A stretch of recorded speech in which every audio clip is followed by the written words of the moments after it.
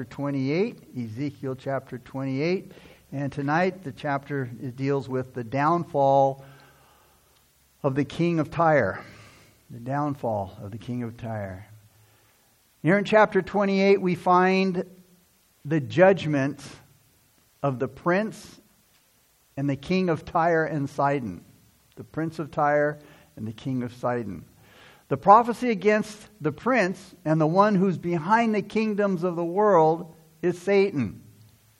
So this prophecy is against the prince, and the one who's behind all that goes on in the evil world and behind the kingdoms of the world is Satan. It looks like Ezekiel here is talking to two different people in these verses. The prince of Tyre in verses 1 through 10, and then the king of Tyre in verses 11 through 19. Now the first speech is a message of divine judgment. The second one is more of a lamentation or an expression of grief. But both of these people were guilty of having a lot of pride due to their wisdom and their wealth. And they both abused their privileges and they offended the Lord. The prince of Tyre even claimed to be a god. But foreign invaders would destroy the prince of Tyre, according to verses 7 through 10, while the Lord himself would judge with the king of Tyre in verses 16 through 19. The prince is called a man in verse 2, but the king is called the anointed cherub in verse 14. Now some say the prince of Tyre is the ruler of the city when King Nebuchadnezzar invaded. But they see the king of Tyre as Satan, the enemy of God and the Jewish people, who empowered the prince and used him to carry out his own evil purposes. So verses 1 through 10 covers the prophecy against the prince of Tyre. As we know, rulers are responsible for the character of their kingdom. In the case of Tyre, the arrogance of the nation was a reflection of the personal pride of the ruler. And you see, when a ruler, is evil and wicked and passes legislation and laws and everything that are evil and wicked, you see it in society. You see it in the people. Let's begin with verse now, chapter 28. And it says, the word of the Lord, Ezekiel speaking, the word of the Lord came to me, Ezekiel, again, saying. So even though he wasn't mentioned by name, the prince of Tyre during this time was Ethbaal II. Look at verse 2. So again, verse 1 says, the word of the Lord came to me again, saying, verse 2, Son of man, say to the prince of Tyre, thus says the Lord God, because your heart is lifted up, and you say, I am God. I sit in the seat of gods, in the midst of the seas. Yet you are a man, and not a God, though you set your heart as the heart of a God. So Tyre's ruler was guilty of the same pride and self-exaltation as the people. The prince's pride, that is the leader of Tyre, was because of his heart. Self-willed. The word heart here refers to the mind or the will. And it was the pride of self-will that made him think, as he says, God says, hey, you say you're a God. And the last part of the verse gives a little insight on how you get to this place. His arrogance made him think of himself as a God. He says, I'm a God. God says, though you set your heart as the heart of a God. So his decision to think of himself as a God was determined by his own intellect and his own self-will. His assumption about his position was strongly and immediately opposed, as we see God speak here. God says, you're a man, not a God. He never was, nor ever could be anything but a man. The problem here is pride. And you know what? It is a sin that God hates. In Proverbs 6:16 through 17, it says, these 6 things the Lord hates. Yes, 7 are an abomination to him. A proud look is at the top of the list of those 7 things that God hates. He hates pride because, you see, it keeps us from God. Probably more than anything else. The prince was proud of his wisdom and his wealth, according to verses 3 through 5. And because of his pride, he exalted himself as a god. But God would prove that he was just a man. because he would be killed and he would die just like any other man. Look at verse 3. Behold, you are wiser than Daniel. In other words, he's saying, behold, you think you're wiser than Daniel, and that there's no secret that can be hidden from you. For your wisdom and your outstanding, you have gained riches for yourself and gathered gold and silver into your treasuries. So he thinks he's wiser than Daniel, and that nothing can be hidden from him, that he knows all things. Daniel now was an exceptional man. Daniel was known for his wisdom, and Daniel was alive at this time. He was a co-laborer. Daniel was a co-laborer with Ezekiel living in Babylon. And when King Nebuchadnezzar had his dream, this golden figure, he called all the wise men together to interpret his dream. But none of them could do it. But Daniel, man, he was able to interpret Nebuchadnezzar's dream. And he said in Daniel 2:8, he says, there's no man like Daniel and the God of Daniel, who is able to interpret dreams. So he promoted Daniel and gave him many great gifts, and he made him ruler over the whole province of Babylon and chief administrator over all the wise men of Babylon. Let's read verse 4 again with verse 5. With your wisdom and your understanding you have gained riches for yourself and gathered gold and silver into your treasuries. By your great wisdom in trade have increased your riches, and your heart is lifted up because of your riches. So the king of Tyre did have wisdom, but it was in making money. And he was no doubt a sharp businessman. And he knew how to buy and he knew how to sell. But because of his material success, he'd gotten puffed up. He'd gotten prideful. And he became self-sufficient. But in Deuteronomy chapters 17 and 18, God warned Israel in the wilderness about this kind of arrogant self-sufficiency. God says, then you say in your heart, my power and the might of my hand have gained me this wealth. And you shall remember the Lord your God, because it is He who gives you the power or the ability to get wealth, that He may establish or fulfill His covenant, which He swore to your fathers as it is this day. That warning was also appropriate for Tyre, the city. Even though wealth isn't in and of itself evil or wrong, it has the potential to destroy a person if they don't recognize it, that it's a blessing and a gift from God. In Daniel chapter 4, verses 30 through 31, remember when King Nebuchadnezzar looked out across the city? Here's what he said. As he's looking across the city, he says, look at this great city of Babylon. And he says, by my own mighty power, I have built this beautiful city as my royal residence. He said, to display my majestic splendor. And while these words, it says, were still in his mouth, a voice called down from heaven and said, O King Nebuchadnezzar, this message is for you. You are no longer ruler of this kingdom.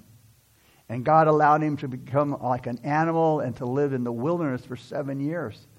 And then down further in verse 34, it says this, after this time had passed, this 7 years, I, Nebuchadnezzar, looked up to heaven, where he heard that voice.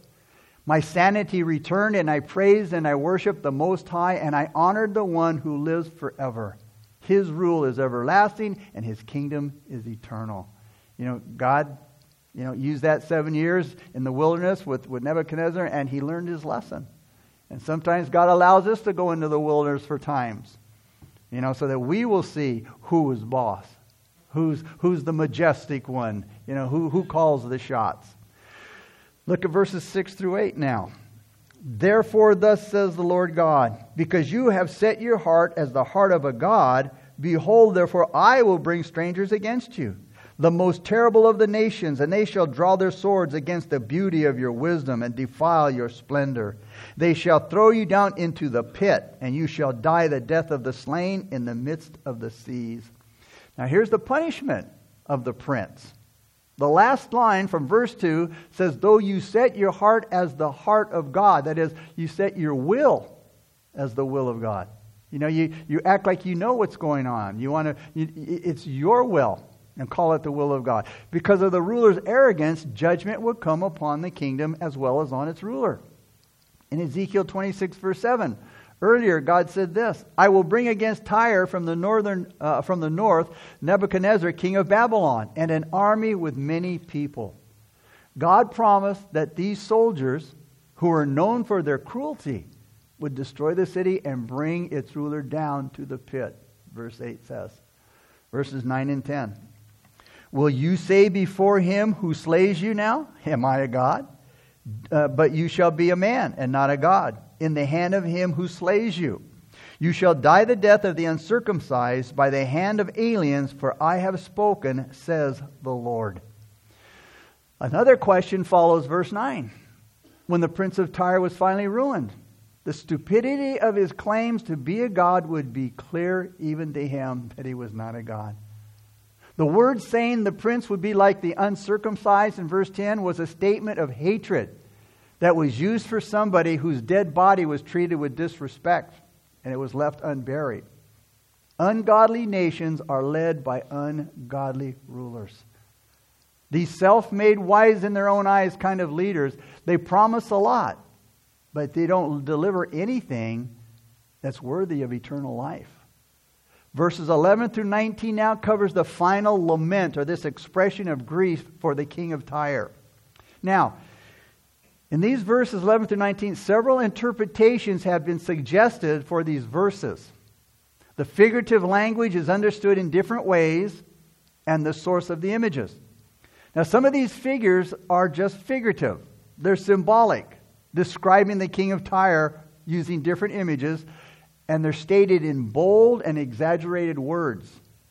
Others identify the form here as an allegory or a story, where another real or simply familiar character, such as Satan or a pagan god, is the one that's directly addressed here.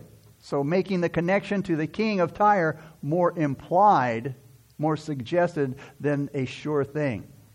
So the difficulty of the text, it makes it, not really a wise thing to do to be dogmatic and insist on a particular interpretation. But the later one, the traditional view, seems to be, again, that Satan is the best explanation for the language and the reason of the passage. So let's begin now with verse 11. Moreover, Ezekiel says, the word of the Lord came to me saying. So Ezekiel is not going to let anybody forget, hey, I'm not telling you this. I'm not giving you my personal opinion here, but he's giving God's message. So we've had a lamentation, we've had an expression of grief for the city of Tyre. We've talked about the prince of Tyre, and now we come again to the lamentation of the king of Tyre. Immediately, we pass beyond the current king of Tyre. There were many of them in those days, because it wasn't safe to be a king in those days. You were always looking over your shoulder for the next guy who wanted to take your job. Your head was always on the chopping block. So your glory, as a king didn't last long. So behind the kingdom of Tyre is Satan. Ezekiel 28 is one of the few passages in the Bible that gives us the origin of the devil and evil. And again, we need to read carefully these words. Look at verse 12. Son of man, take up a lamentation for the king of Tyre and say to him, thus says the Lord God, you are the seal of perfection, full of wisdom and perfect in beauty. Satan, it says here, again, which is, I believe, the best, interpretation. It says Satan was full of wisdom. The wisest creature that God ever created. Genesis 3:1 says, now the serpent was more cunning than any beast of the field which the Lord God had made. Now Satan is not a creator like God. He's not like God. He's not even comes close to being like God. He is not omniscient. He's not omnipresent. He's not omnipotent. Satan is just a cunning imitator who disguises his character. When Satan came into the Garden of Eden, he used the body of a serpent, one of God's creatures that God had pronounced in Genesis 1:31, very good. We look at serpents, we look at things like that and say, that's God says, hey, everything I've created is very good. It's man who takes it and messes it up. Eve didn't seem to be bothered by the serpent's presence. You look at snakes today and everybody, I hate those things. She didn't seem to be bothered by the presence of the serpent. She didn't seem to be bothered that it spoke, that it could talk. So seems safe to say that she didn't see anything threatening or scary about her encounter with the serpent. Maybe Eve had been hadn't seen one of these things, before, and thought, "Hey, well, this is normal. It can talk." So again, it didn't trouble her. Again, Satan is still today the great impersonator. He has produced a counterfeit righteousness without the righteousness that comes only by faith in the Savior. Satan has false ministers. They preach false gospels. He has false brothers and sisters who oppose the true gospel.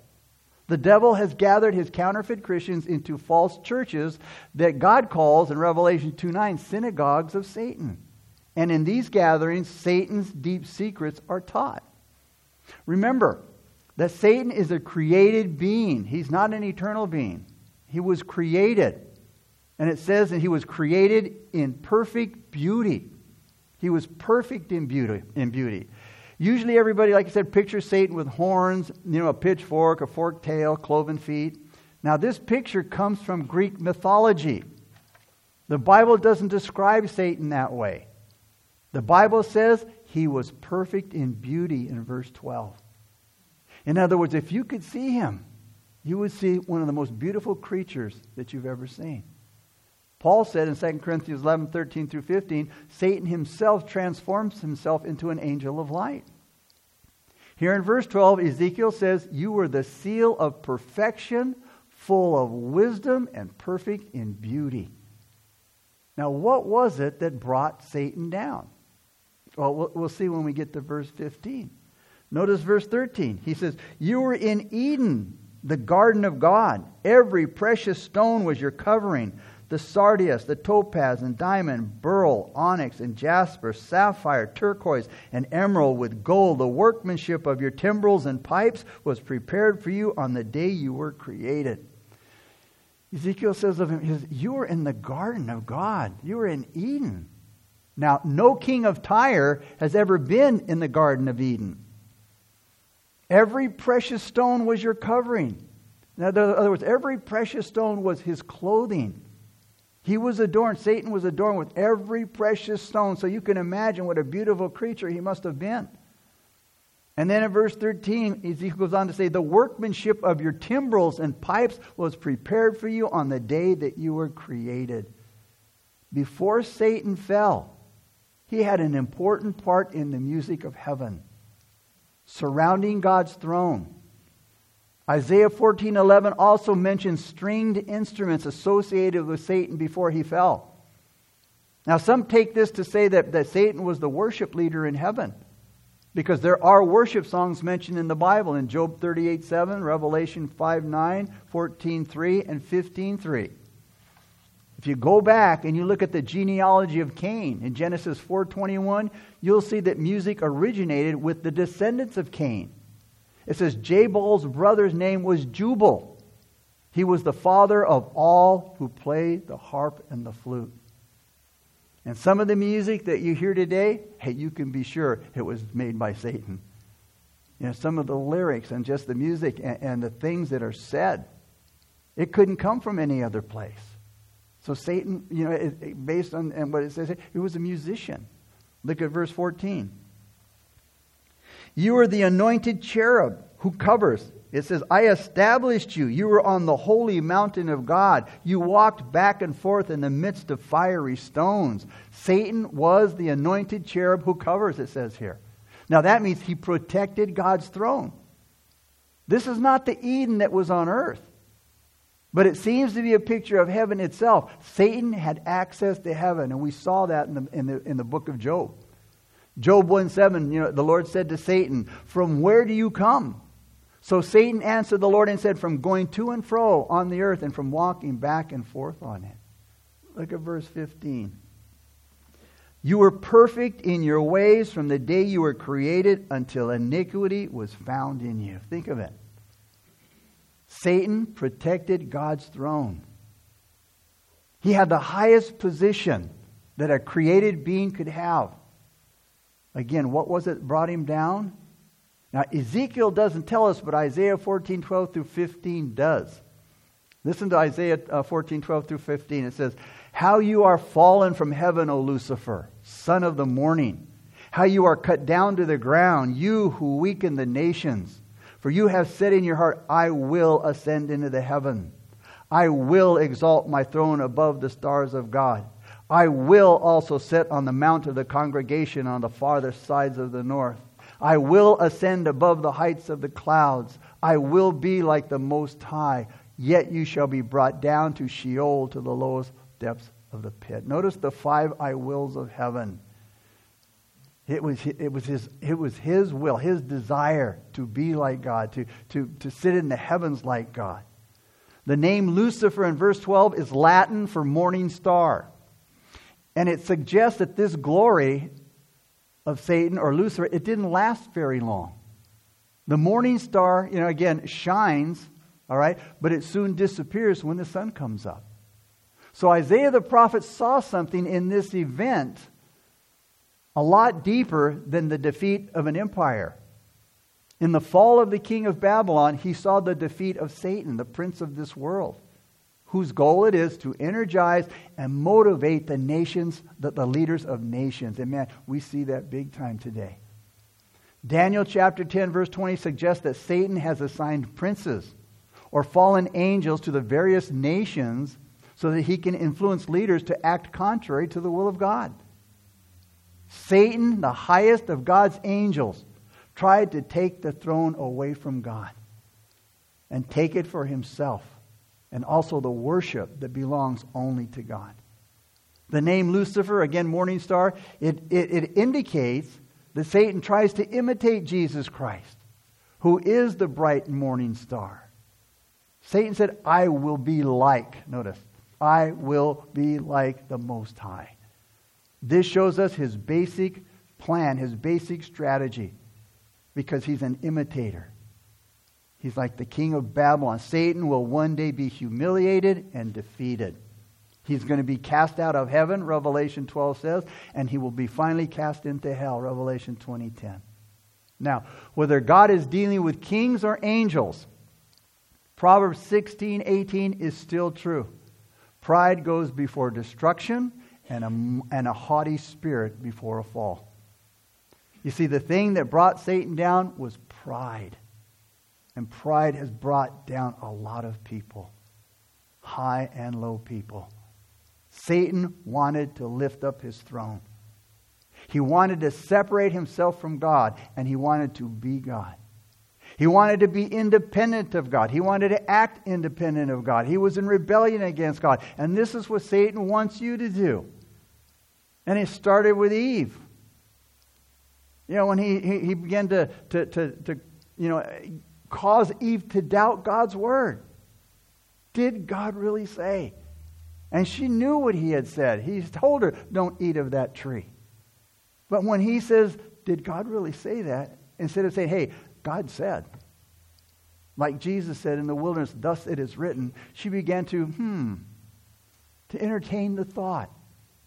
And that's what we do a lot of times. Well, maybe God doesn't really mean what he says. And maybe it's not as serious as we think it is. Maybe, what if? And that's when we get into trouble.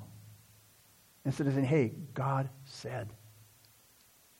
Now, we've lost the expression, thus says the Lord today. And we listen to all these other voices in the world that are speaking all kinds of things. And then we fall into the trap. Satan wants us to be independent. He wants us to act independent. He wants us to rebel against God. And unfortunately, a lot of people fall for that. You see, when Eve began to doubt God's word, Satan had her. She was totally disarmed against Satan. Without the word of God, and in our hearts and the Holy Spirit bringing up the scriptures to us, we're not going to win the battle. Let this be a warning to Christians tonight who think they have arrived. Oh, I've been a Christian for 40 years, and I read the Bible many times, and who think that they're perfect, they're strong, and they've set their own standards. Remember, Satan was an angel of light, and he fell. It says he was perfect, but he fell. So if Satan could fall, and he did fall, what about you and I? Hey, we're only frail human beings. Puny flesh. We are but flesh. And God cannot and will not and does not tolerate rebellion. So what's he going to do? Tells you in verse 16, notice. By the abundance of your trading, you became filled with violence within, and you sinned. Here it is. Therefore, I cast you as a profane thing out of the mountain of God, and I destroyed you, O covering cherub, from the midst of the fiery stones. So what did God do? He judged Satan for his sin. And he will judge all men for their sin. Nobody will get away from that judgment. Look at verse 17. He says, your heart was lifted up because of your beauty. You corrupted your wisdom for the sake of your splendor. I cast you to the ground. I laid you before kings that they might gaze at you. So he tells Satan, your heart was lifted up because of your beauty. Pride. You corrupted your wisdom for the sake of your splendor. Solomon, the wisest man on earth next to Jesus, he also played the fool. And here we see the greatest creature that God ever created, perfect, filled with wisdom, filled with all that could be learned. He played the fool. So understand, God's children can do the same today. God said, I will cast you to the ground. I laid you before kings that they might gaze upon you. Hey, God is going to make a spectacle out of Satan one day. Look at verse 18. You defiled your sanctuaries by the multitude of your iniquities, by the iniquity of your trading. Therefore I brought fire from your midst. It devoured you, and I turned you to ashes upon the earth in the sight of all who saw you. So Satan was made a terrible example of divine vengeance. Again, verse 18 said, God reduced him to ashes on the ground for everybody to see. For all those who are watching. Verse 19. All who knew you among the peoples are astonished at you. You have become a horror and shall be no more forever. So at some time in the future, man, God's going to get rid of Satan. He's going to get rid of Satan in his universe. Something that we're all waiting for. I mean, we wish he would get rid of him now, but again, not part of God's plan. Revelation chapter 20, verse 10, the devil who deceived them was cast into the lake of fire and brimstone where the beast and the false prophet are, and they will be tormented day and night forever and ever. Can you imagine? One day it's going to come to pass. Again, in the bottomless pit forever and ever. Look at verses 20 through 24. Then the word of the Lord came to me, saying, Son of man, set your face toward Sidon, and prophesy against her, and say, Thus says the Lord God, Behold, I am against you, O Sidon. I will be glorified in your midst, and they shall know that I am the Lord. When I execute judgments in her, and am hallowed in her. For I will send pestilence upon her and blood in her streets. The wounded shall be judged in her midst by the sword against her on every side. Then they shall know that I am the Lord. Verse 24, And there shall no longer be a pricking briar or a painful thorn for the house of Israel from among all who are around them, who despise them. Then they shall know that I am the Lord God. Now here in verses 20 through 24, judgment now is pronounced on the city of Sidon. But it wasn't total destruction.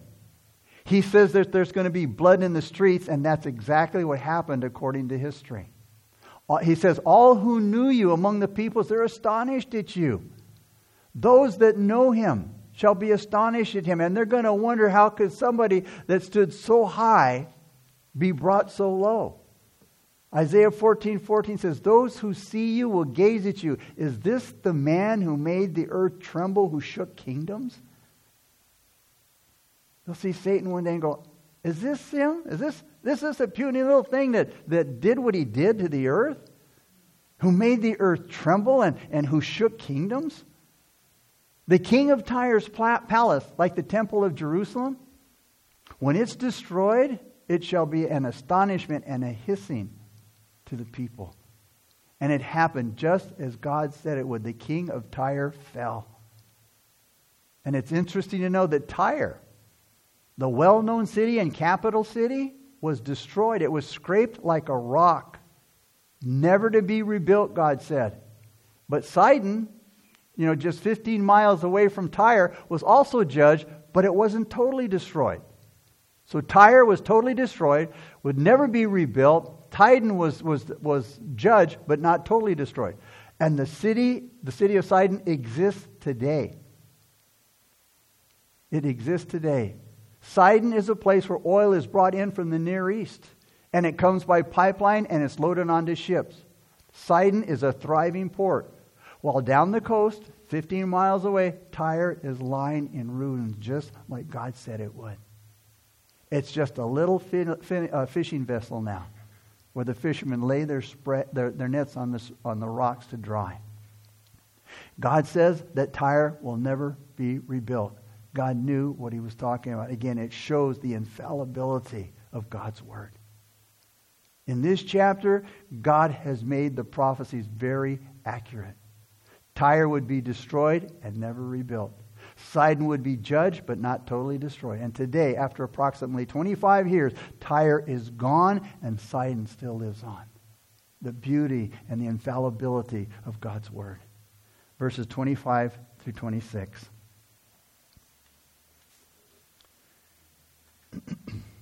Thus says the Lord God, when I have gathered the house of Israel from the peoples among whom they are scattered, and am hallowed in them in the sight of the Gentiles, then they will dwell in their own land, in which I gave to my servant Jacob. Notice who he gave the land to. His servant Jacob. This is critical to understand in the day that we're living, who think that the land belongs to somebody other than Israel. And they will dwell safely there, build houses and plant vineyards. Yes, they will dwell securely when I execute judgments on all those around them who despise them. Then they shall know that I am the Lord their God. This is speaking of Israel's future blessing. God says, I'm going to gather Israel together again. Satan cannot interrupt or stop God's plan with the children of Israel, though the whole world is wanting to come against Israel. And in chapters 38 and 39 of Ezekiel, we're going to see that prophecy written there. God is going to be sanctified by Israel. And in the latter days, when Israel has come back into the land and they're invaded by a force that's much mightier than they are, God's going to be sanctified in Israel. There's going to be a force that will include areas of the former Soviet Union, the southern part of the Soviet Union, Iran, Libya, Ethiopia, Gomer, Togarmah, areas of Turkey, some of the Balkan states, and an alignment of Muslim nations that will come against Israel, and God's going to step in and destroy them. God is going to destroy these invading forces with supernatural demonstrations, giant hailstones, lightning, and earthquakes like never before. God's going to destroy this invading army. And God says, then I will be sanctified in them in the sight of the heathen. And the Jews will recognize, hey, Jesus is our Messiah. So God's gathering of the people in verse 25 is referring to what he'll be writing about, like I said, when we get to chapter 38. Verse 25 again says here, when the people who have been scattered, and I will be sanctified in them in the sight of the heathen, and they will dwell in the land that I have given to my servant Jacob. Then Israel will recognize that he is God, and Israel will turn to God, and Israel will be saved. As Paul said in Romans 11, 25 through 26, that blindness in part has happened to Israel until the fullness of the Gentiles has come in. And so all Israel will be saved, as it is written. The deliverer, Jesus Christ, will come out of Zion, and he will turn away ungodliness from Jacob. So in closing, this is still future. This is still God's future work. He's not through with Israel yet. Their day is coming. God still has to deal with them and to chasten them and to bring them to himself. And again, we'll get into that as we move further on into Ezekiel. But God is still busy with the judgments on the neighboring nations. And when we get into chapter 29 and 30, we'll be dealing with God's judgments that are going to come against Egypt and why God will be judging Egypt. Father, we thank you once again for your word, for the infallibility of your word, God, for the sureness of prophecy, Lord. And Father, as we see the prophecies being fulfilled, Lord, in our day, God, it encourages us to trust in your word and to know that your promises to us, God, will be fulfilled, God. The Lord, we can trust your word, we can stand upon it, God. And so, Lord, help us to do so, God.